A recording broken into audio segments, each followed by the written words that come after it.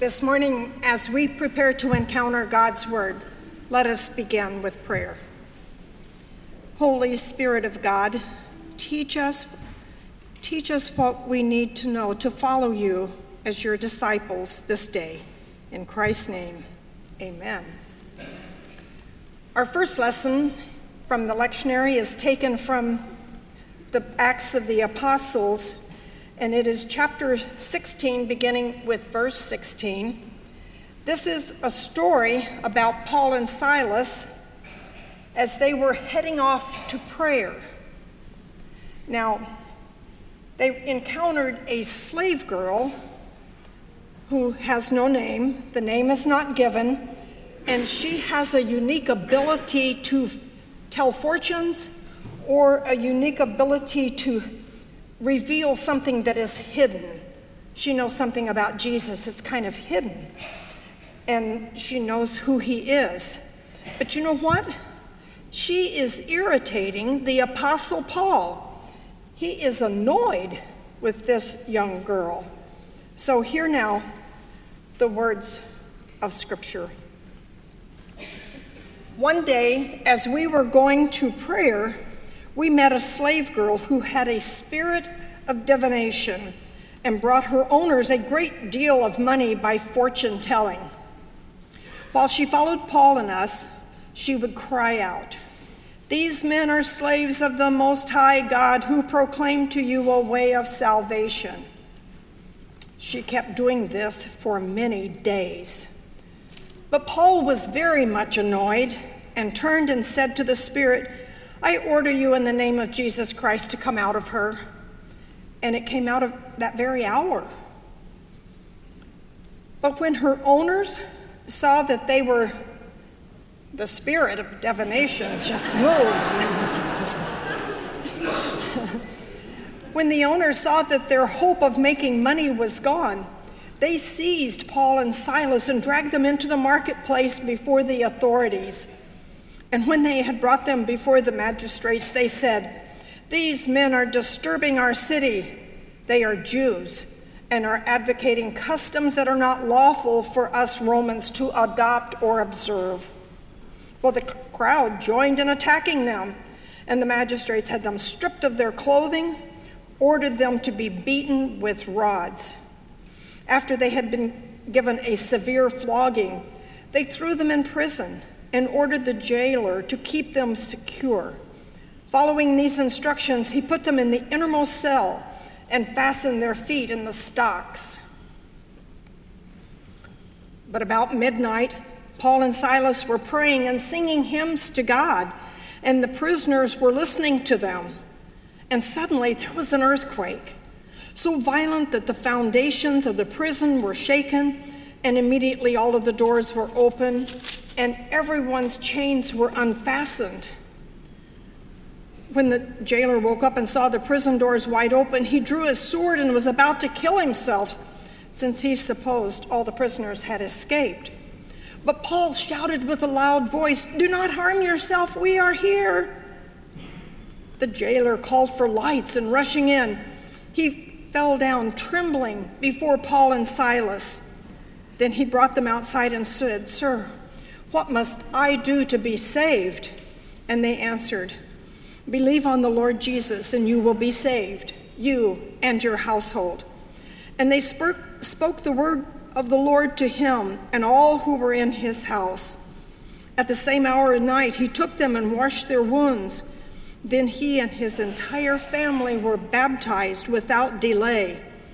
He brought them up into the house and set food before them.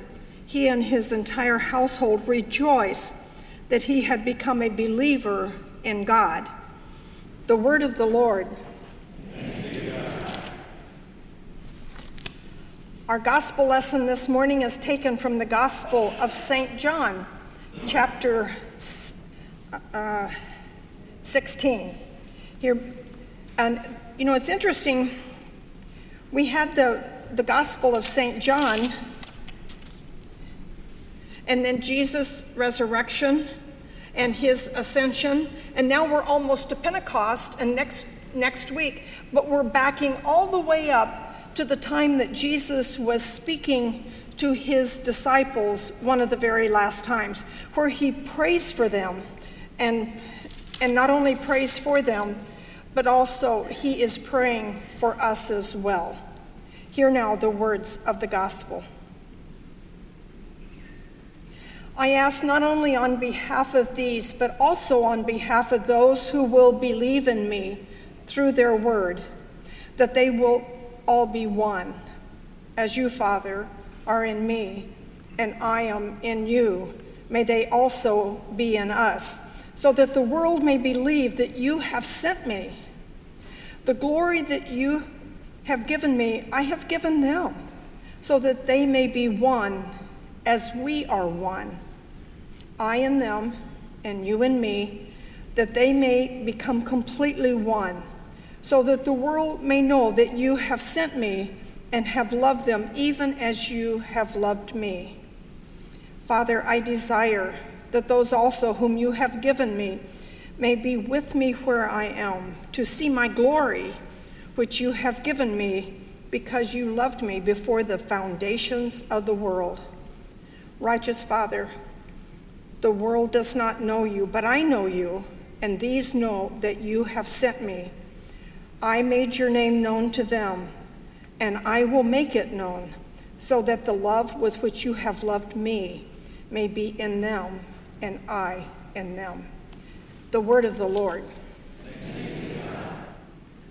Are you aware recently of James Holzhauer, the current Jeopardy contestant who has now won, I think, 27 consecutive wins, and he's almost the champion, the all-time champion. He's over $2 million in winnings.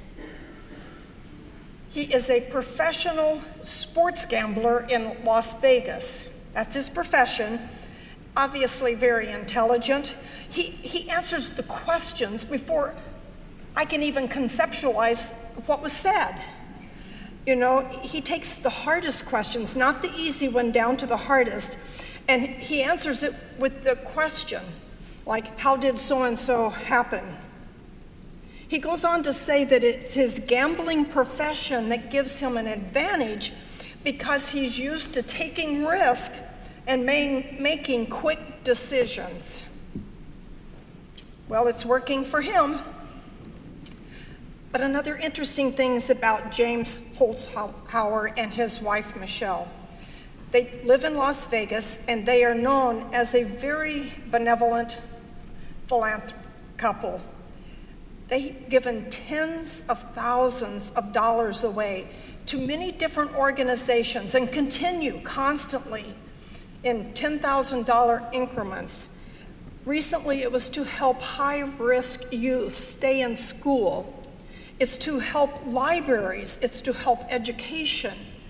All kinds of things. It's interesting.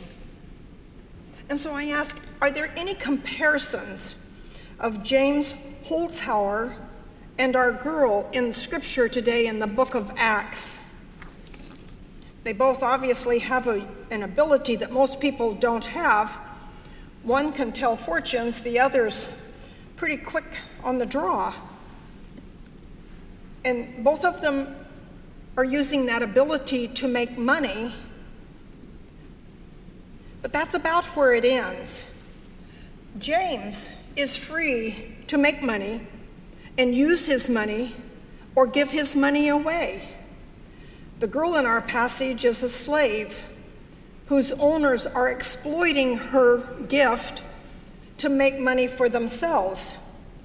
You know, I look at it almost like a situation of first century human trafficking. Even the Apostle Paul does not free the slave girl out of kindness or out of justice. He commands the spirit to leave the girl because she's getting on his nerves. How's that for inspiration for a Sunday morning? If being a follower of Jesus Christ means you can snap at people and get annoyed, well, I'm on my way to sainthood. Paul and I obviously have that in common. But despite Paul's flawed motive, he's still an agent of God. He may not be concerned about the girl, and we don't see that he's at all concerned about what happens to her when suddenly she's not able to make money for the owners.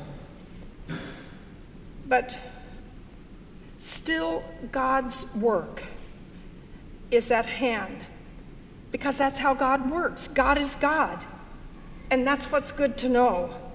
We are called to serve God, but that availability of grace and power, the healing power, is not dependent upon our motives or our good mood or our selfless attention to those around us. Thankfully, God works in spite of or less than with our less than perfect attempts.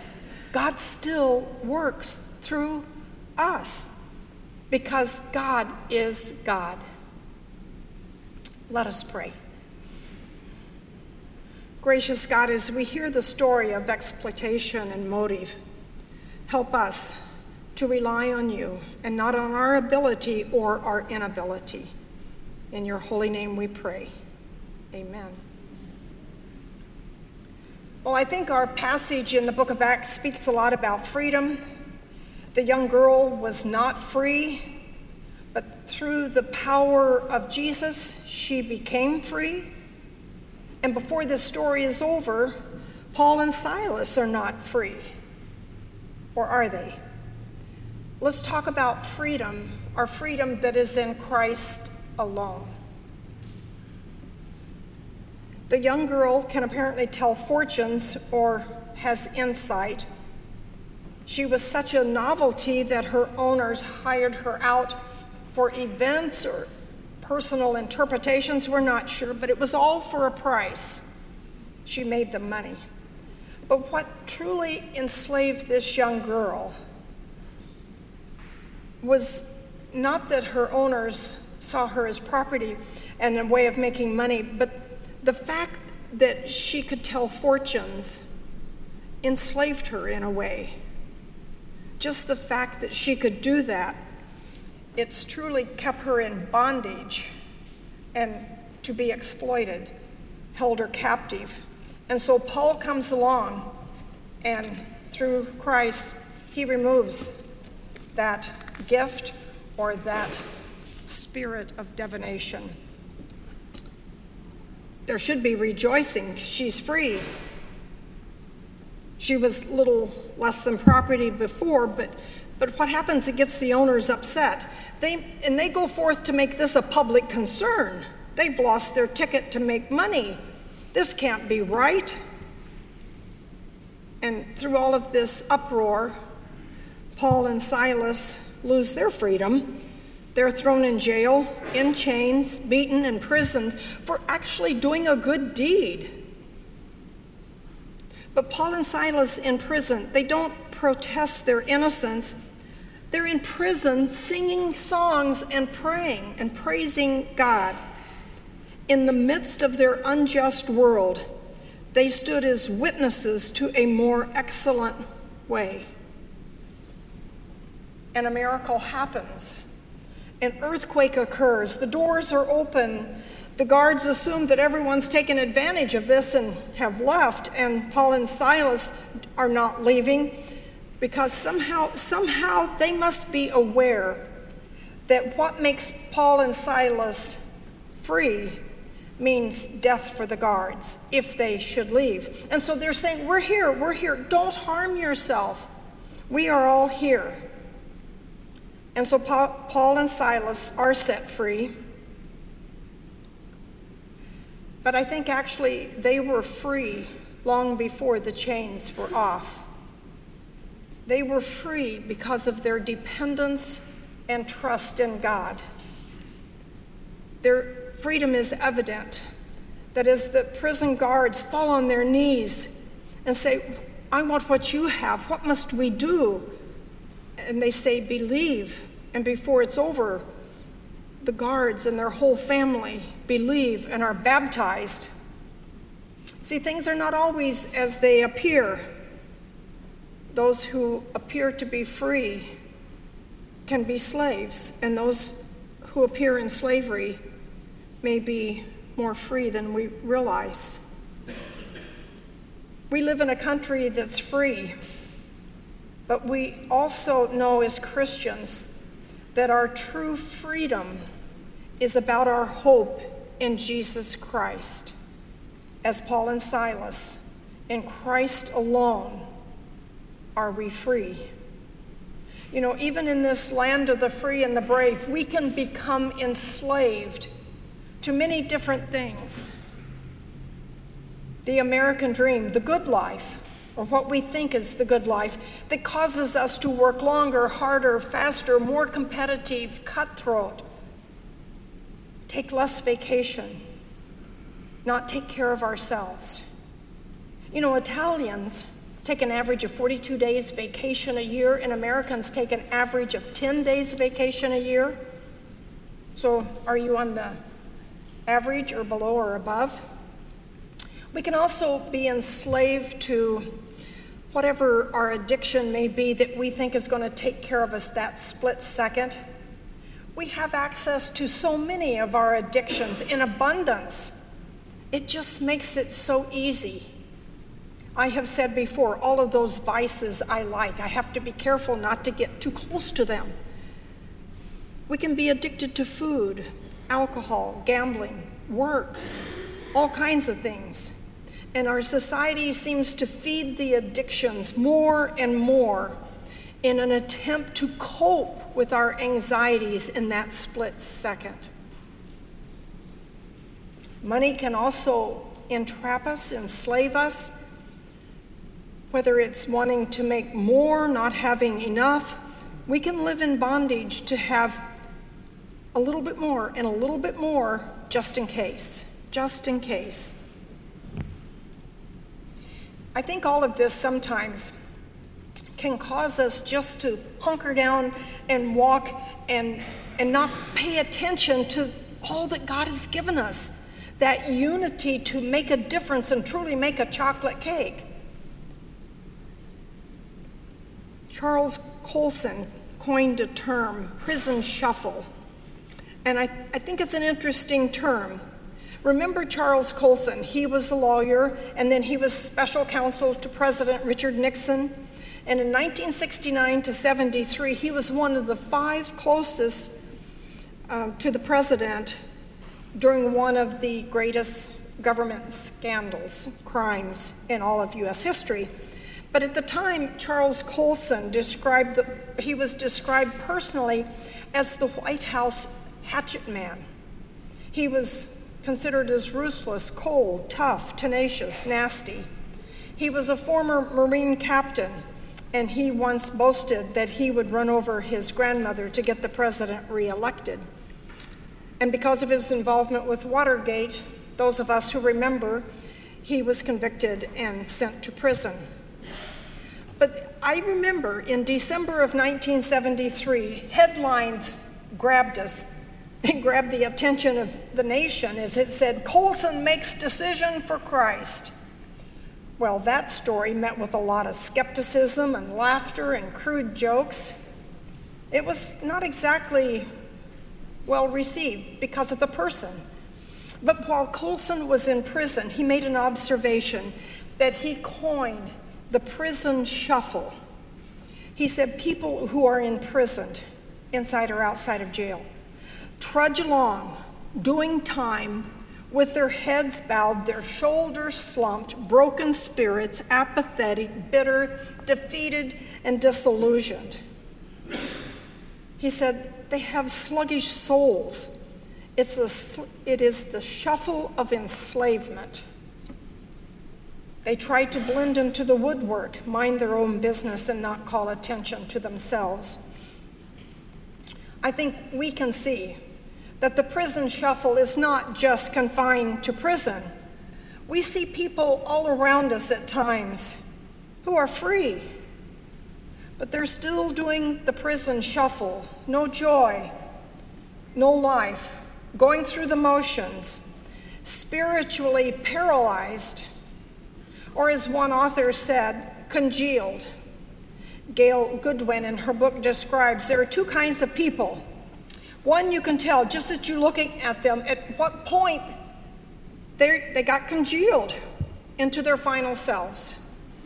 It might be a nice self, but they're not going anywhere. They're not open to any new ideas or any change. They are set in thought, word, and deed. There's another kind, and that person is a person who keeps moving, who keeps changing, who remains fluid, even in their thoughts. They make new trysts in life. They keep youthful.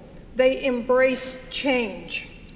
Her conclusion is that we should all examine ourselves and guard against congealing. You know, Christ came to give us an abundant life, full life, meaningful life. And folks, we don't want to miss any part of it. It doesn't matter what age you are. It doesn't matter your position or the situation. You may be in prison, so to speak, with the situation you are in. But don't give in to the prison shuffle, as we can walk each day with God, singing hymns and praises and praying inside or outside of prison. John's gospel tells us another reason to give evidence is our hope and our faith, that not doing the shuffle through life. People will look at us, and most of them will not be moved by our words, but they will be moved by our actions. When we become free to be all that God has created us to be, all that God has created us to be, we are no longer doing the shuffle, going through the motions, hiding, not entering the joy of life and living life to its fullest. Now, whether James Holzbauer becomes the biggest winner on Jeopardy or not, I really don't know or care. But for me, his gift of answering questions is not the thing that should define him. I'm impressed with his actions of benevolence, of making sure that children at risk have an opportunity at education. And may we as well look to see where we may be enslaved and where we can be free to make a difference for the greater good. In Christ's name, amen.